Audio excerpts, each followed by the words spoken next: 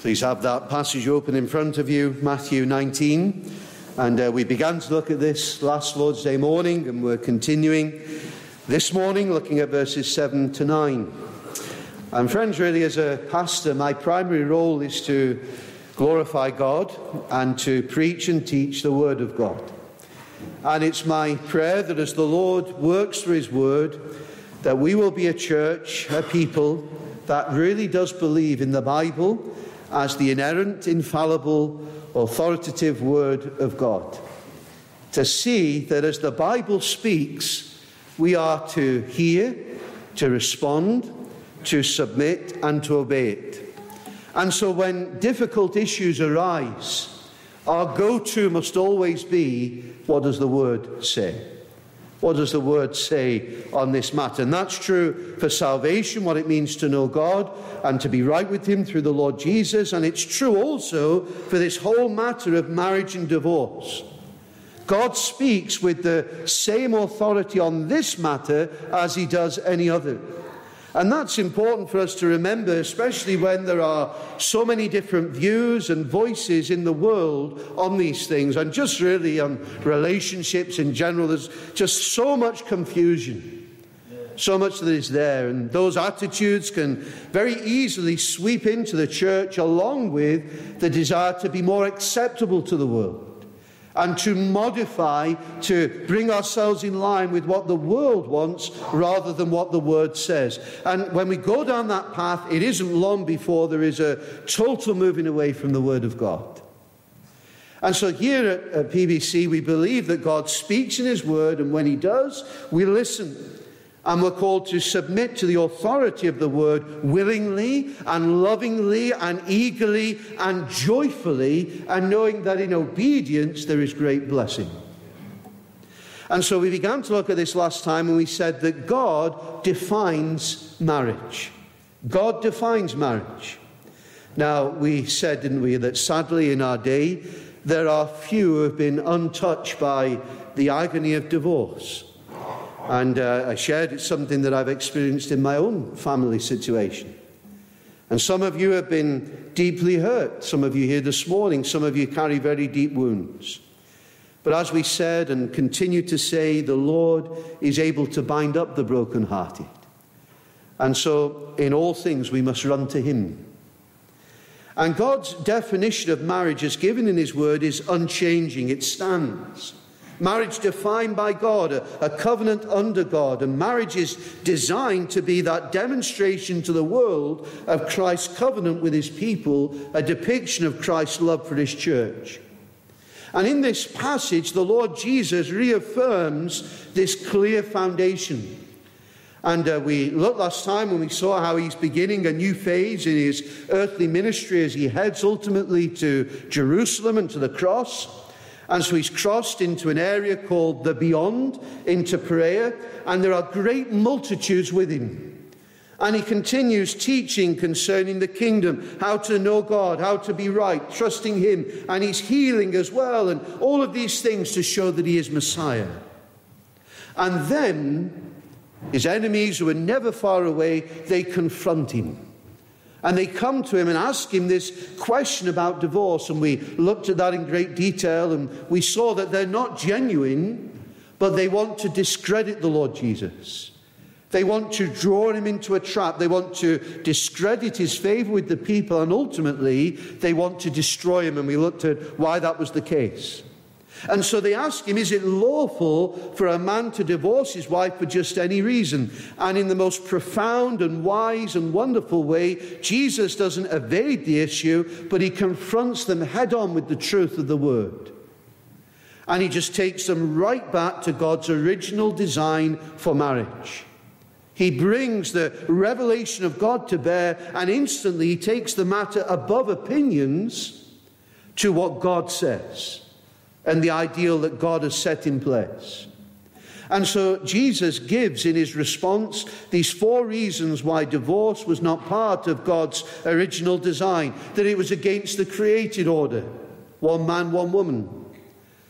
Those deep bonds of togetherness, when God brought 1 man and 1 woman together, they are united in a very glorious way. They're one flesh. God sees the two as one. They've given themselves to each other in every way.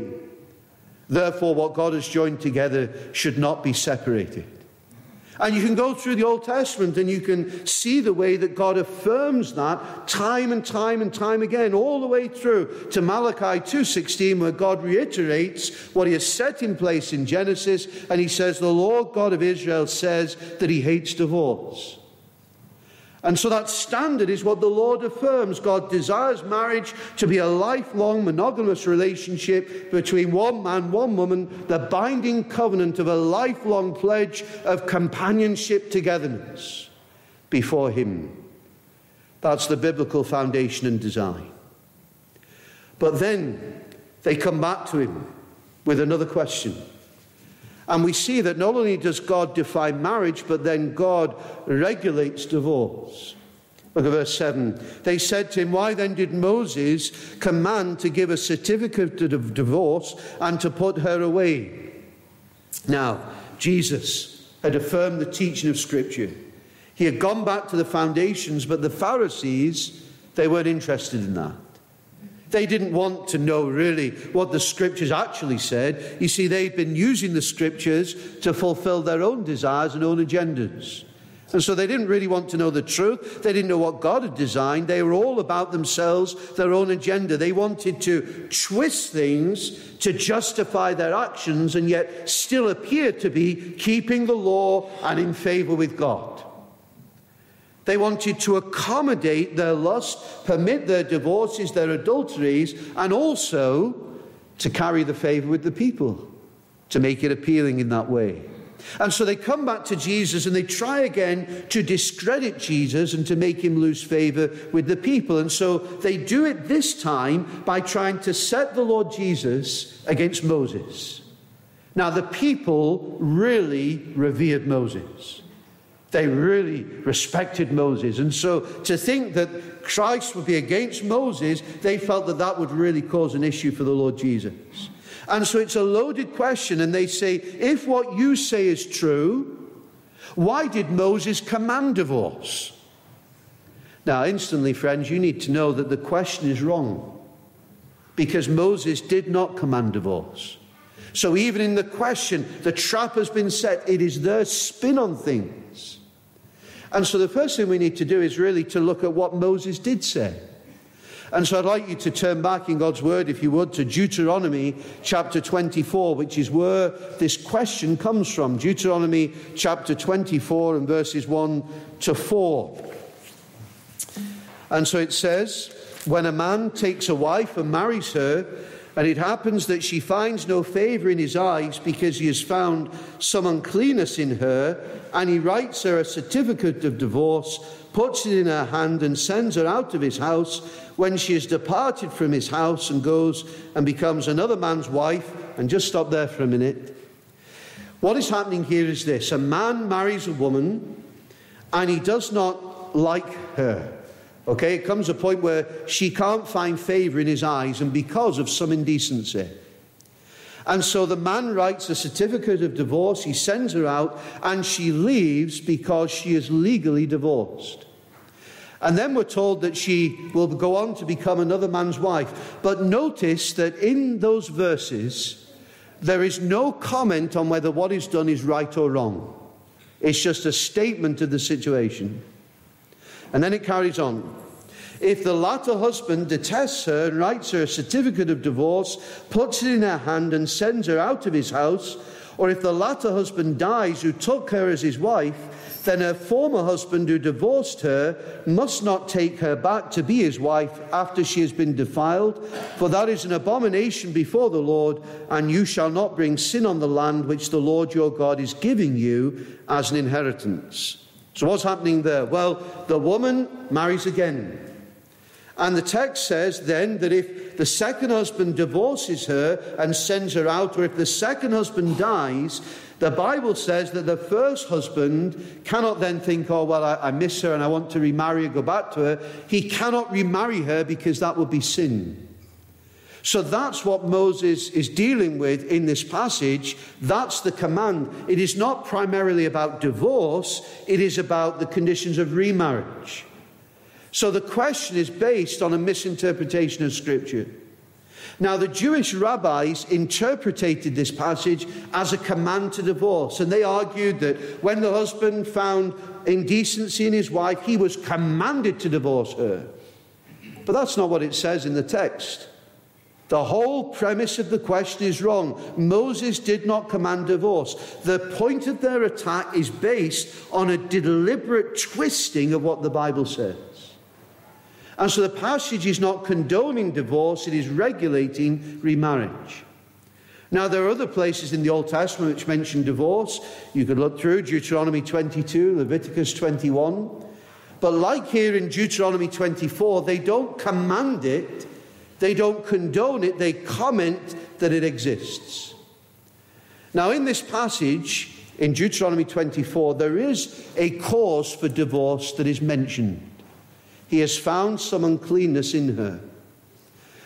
Now, last time we mentioned, didn't we, about the dominant tradition of the rabbis at the time of the Lord Jesus said that pretty much covered anything, really, that the man who wanted to divorce could find. Anything that he could argue was indecent or unclean, even something as trivial as the wife letting her hair down in a way that he didn't like. Now, to understand what this means, we have to see it in its context. We must always put Scripture with Scripture to understand and see what is happening. Now, in the previous chapter in Deuteronomy, there has been instruction given about making sure that the camp was kept holy and clean, particularly in terms of making sure that human waste was buried. So those are the instructions. And the same word for uncleanness is used in the first verse of Deuteronomy 24. And it says that if the husband found in his wife some indecency, something vile, something shameful, something improper, something embarrassing.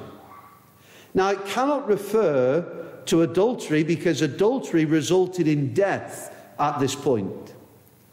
So it's something embarrassing, something shameful, something vile has happened and her husband divorces her. But in doing so, these verses say that he makes her an adulteress.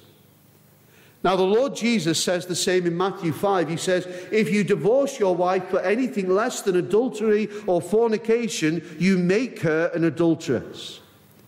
And that's why the text then says that the first husband can't go back and remarry her, because the mess created means that it's just opened up a whole load of adultery. And so Deuteronomy 24 is not commanding divorce, it is commanding not to remarry an illegitimately divorced person. God is protecting marriage there. And he's saying you can't just divorce your wife for any reason because it leads to adultery being committed in all that follows. And so if you turn back then into Matthew 19, you see that the question is on the wrong premise. How does the Lord Jesus handle it? How does he respond?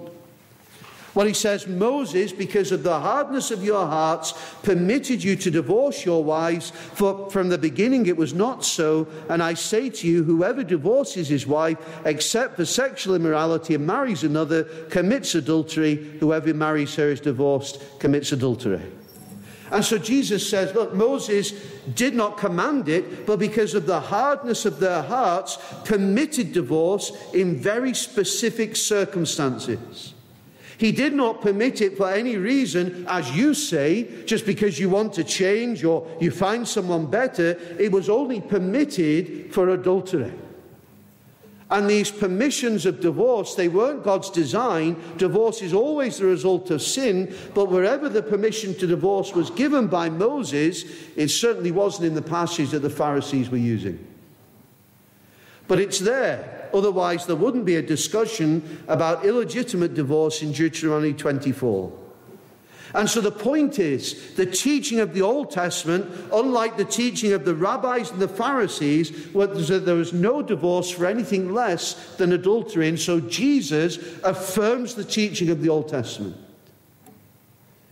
Now, the penalty for adultery at the beginning of the Old Testament was death. But there was a transition from the death penalty to divorce, such is the graciousness of God, that God in his tolerance spared life and permitted divorce. But if marriage could only be severed by adultery through death, then it is clear that God would only allow marriage to be severed by divorce in the case of adultery. And even then, only where there was hardness of heart. And so only where there was an irreconcilable problem, one partner in a marriage who is in an adulterous relationship, who will not end it, who will not hear any calls for repentance, where there's no reconciliation, where there's no prospect of restoration, but just a hardened pursuit of what is wrong. And God may be gracious to the one in sin, but where that hard heart is not softened, Moses permitted divorce for the innocent party. It wasn't commanded, it wasn't promoted, it was permitted. It was a concession on account of sin to make life more bearable for the one sinned against. A consequence of sin, but not God's original design and purpose for marriage as laid down at creation before the fall. And so Jesus says, I say to you, the only grounds of divorce is sexual immorality, adultery. Now, there are examples of this in the Old Testament. Ezra 10. In Ezra 10, in that passage, the people of God say that they are making a covenant with God to divorce their wives. Now, why are they doing that? Well, they had married pagans. And God had forbidden them to do this, and yet they'd entered into these mixed marriages and they'd become adulterers. They'd abandoned God's commandments, and the women that they'd married were engaged in immorality during the pagan Baal worship. And so they said that they would divorce their wives, and Ezra makes the chief priests, the Levites, and all Israel swear to do this. And so it's a passage that suggests legitimate divorce due to adultery. But there's another more significant picture on this, and it's in Isaiah 50. And the Lord is confronting a wayward, disobedient, hard-hearted, sinning people. And he speaks to them using the image of him as their husband, Israel as his wife. And he says to them in Isaiah 50 verse 1, "Where is the certificate of your mother's divorce, whom I have put away?" In other words, he's saying, how dare you join yourselves to idols? How dare you commit spiritual adultery? How dare you abandon me and the worship of the true God? What gives you the right to do that? Have I divorced you? And he had not. And over 700 years, God calls to Israel for repentance all the time, urging them to end things with their idols, to end their spiritual adultery. And then in Jeremiah 3:8, he says, "Then I saw that for all the causes for which backsliding Israel had committed adultery, I have put her away and given her a certificate of divorce." That's the analogy that he uses. Divorce on the grounds of persistent, hard-hearted, unrepentant adultery. And so the only permitted basis of divorce in the Old Testament was that continued, persistent, unresolvable adultery. And even in that example of what the Lord does, he demonstrates that patience and uses the analogy of divorce to picture his dealings with Israel at that time. Now, the wonderful thing is that later in Jeremiah, God speaks of making a new covenant. And he says, "Behold, the days are coming when I will make a new covenant with the house of Israel and with the house of Judah, not according to the covenant that I made with their fathers in the day that I took them by the hand to lead them from Egypt, my covenant which they broke, though I was a husband to them, says the Lord. But this is the covenant that I will make with the house of Israel after those days. I will put my law in their minds, write it in their hearts. I will be their God, and they shall be my people," and so on. And so the Lord Jesus, he responds to the Pharisees by restating God's intention for marriage, that the original design was not for divorce, but in his graciousness, those sin ruins where there was persistent, hard-hearted, irreconcilable adultery, God permitted divorce. It is a concession to a sinful world. And then verse 9, he says, "I say to you, whoever divorces his wife except for sexual immorality and marries another commits adultery, and whoever marries her is divorced commits adultery." You know, some try to make a loophole in the term sexual immorality. But really, it's the word for any kind of unlawful, shameful sexual activity that should have resulted in death in Old Testament terms. Only then is divorce permitted. Jesus said the same in the Sermon on the Mount. He says it again here. He affirms God's standard. And friends, please see that Jesus does not say that divorce is certain in those circumstances, or required where there is adultery, only that is permitted. The Pharisees, they were always searching for loopholes. They were searching for reasons to end divorce. But the Lord Jesus says that the believer shouldn't be looking for reasons to divorce. Divorce is permissible when there is adultery, but because of the gospel, it is not inevitable. And so remember, this teaching comes following the Lord's teaching on extravagant forgiveness. Forgiveness only possible if a person is in Christ and where there is repentance. Now, this is also taught, we see further on in 1 Corinthians 7. Let me just share with you from there for a little while. 1 Corinthians 7. Now, in that passage, Paul is speaking of the principles of marriage, and he affirms the teaching of the Lord. There's a consistency across the Scriptures. And he begins by saying that marriage is to be permanent, the exception for divorce being adultery. And basically says if you decide to leave for any other reason, you should either go back, you should stay single the rest of your life, but you cannot remarry because that would be adultery.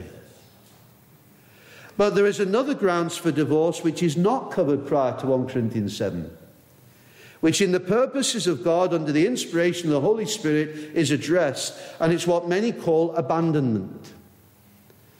You know, what if a person is converted when they're already married? You become a Christian, your husband and wife is not. And if they want to remain, even though you become a Christian, then of course you don't divorce, you stay together. Your marriage covenant is before God. You know, some say, well, now I'm a Christian and I've got an unbelieving spouse and we're unequally yoked, and so I want to divorce and I want to be with a Christian. But Paul says, no, your marriage covenant stands. And in 1 Corinthians 7, verse 13, it says, a woman who has a husband who does not believe, if he is willing to live with her, let her not divorce him. And so if you've been saved and you have an unbelieving partner, the marriage covenant before God still stands. But then he says, verse 15 of 1 Corinthians 7, if the unbeliever departs, that word literally means divorces, let him depart. A brother or a sister is not under bondage in such cases, but God has called us to peace. So if the unbelieving partner pursues a divorce, if you have given them no cause apart from your conversion, then the believing spouse is not bound to the marriage. The bond to that individual has been severed just as if he died. And again, Paul is not condoning divorce. He rather knows the sad consequences of sin. And inspired of the Spirit, instructing the early church and the Lord's people from that point onwards, a people being called out of all peoples and tribes and nations of the world to Christ, part of his body, Paul says that there are going to be times when unbelievers will not want to stay with a believer. They will despise that believer for their faith in Christ, and they will seek a divorce. If that happens, the believer is not in bondage, and the Lord knows. And so we see the way in which the Scriptures lay these things out. Now, just before we draw all these things together and close, we also need to see that God regulates remarriage. Just a brief word on remarriage. The Bible says that if your spouse has died, then it is permissible to remarry.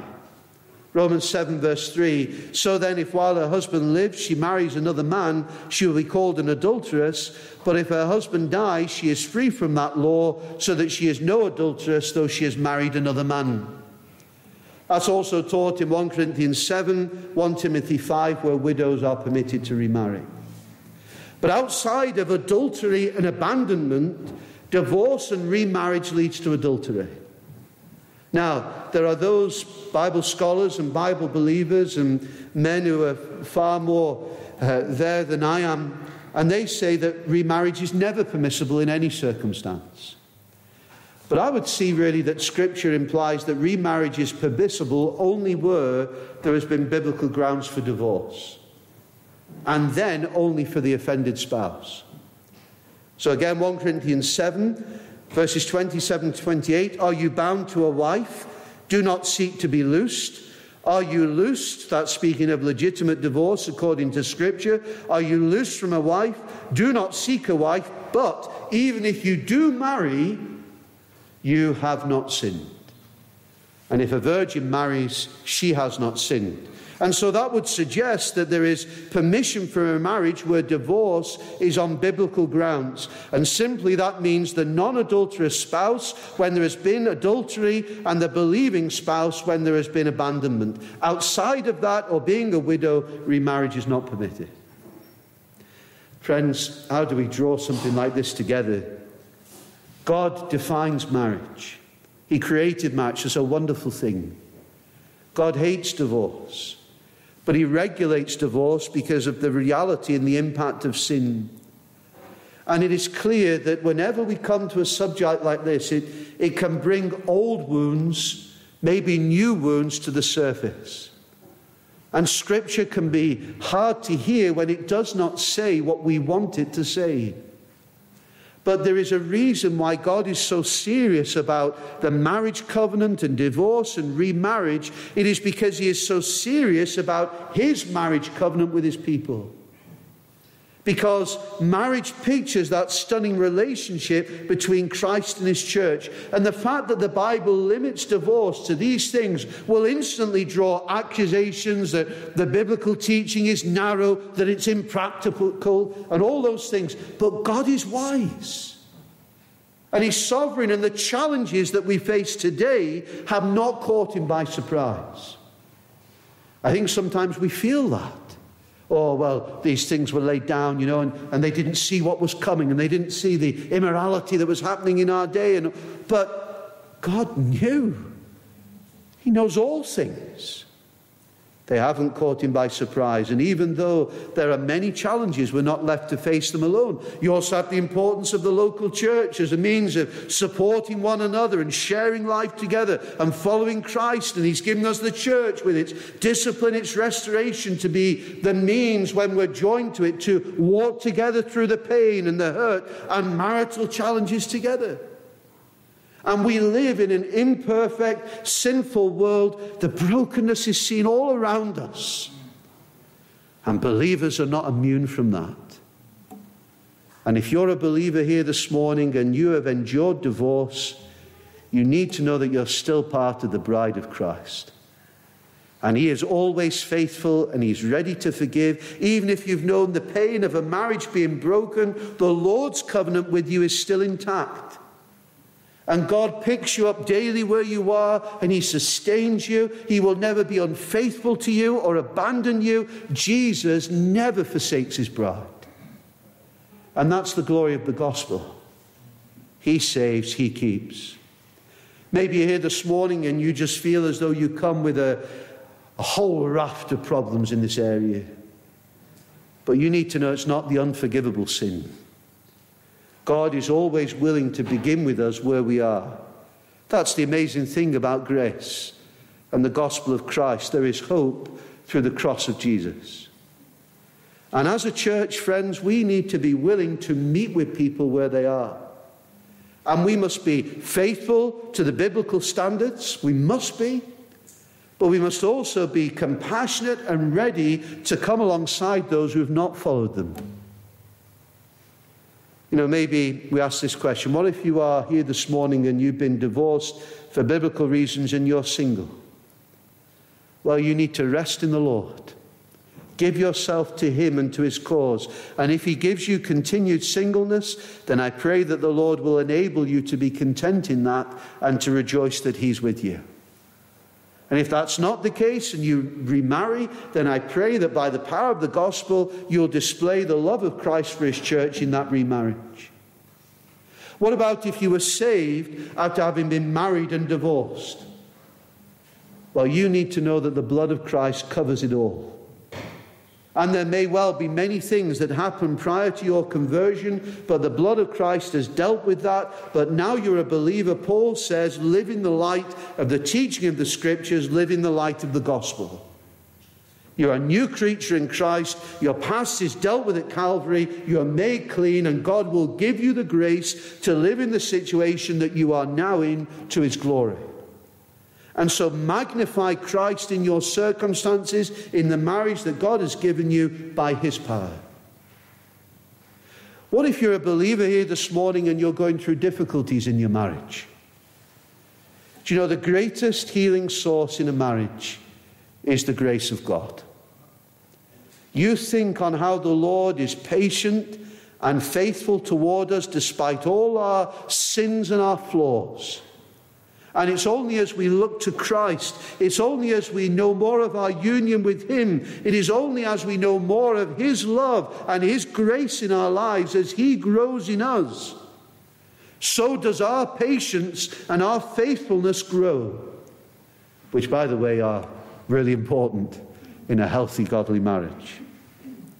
And think on how the Lord graciously forgives our failings and our sin. You know, it is only when we come to that fountain of mercy again that we are refreshed and have mercy for others. You know, some days our partner's errors are more apparent to us.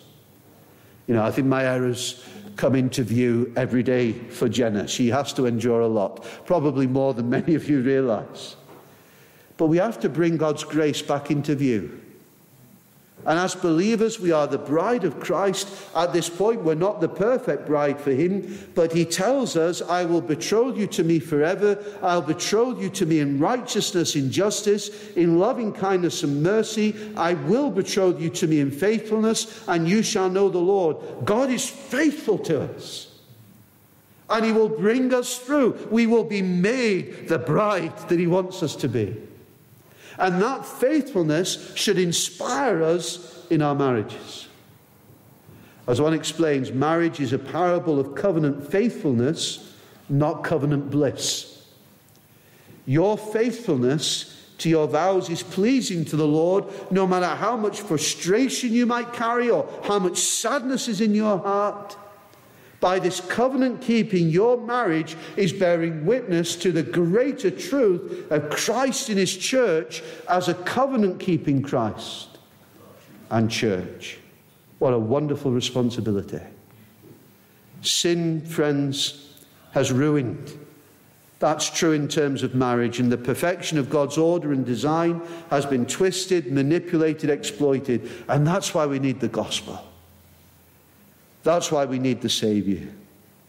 Many of you here this morning may be affected by broken marriages, broken homes, unfaithfulness, troubles, the effect of sin. Some of you may have even been the cause of those things. But forgiveness and comfort and hope and help are found in the one who is answering this question, in the Lord Jesus Christ. And through his perfect life, through his death on the cross, Christ has made the way in which we can be changed, we can be forgiven, and we can be given grace to live for God's glory in the circumstances in which he has placed us. Maybe you've got wounds that need healing. Maybe there is sin that needs forgiving, but Christ can deal with you. And friends, we need him. We need him. We need him every hour. That's what we're going to sing in a few moments. We need him. Now, the Lord goes on to deal with singleness next. We're going to look at that next time.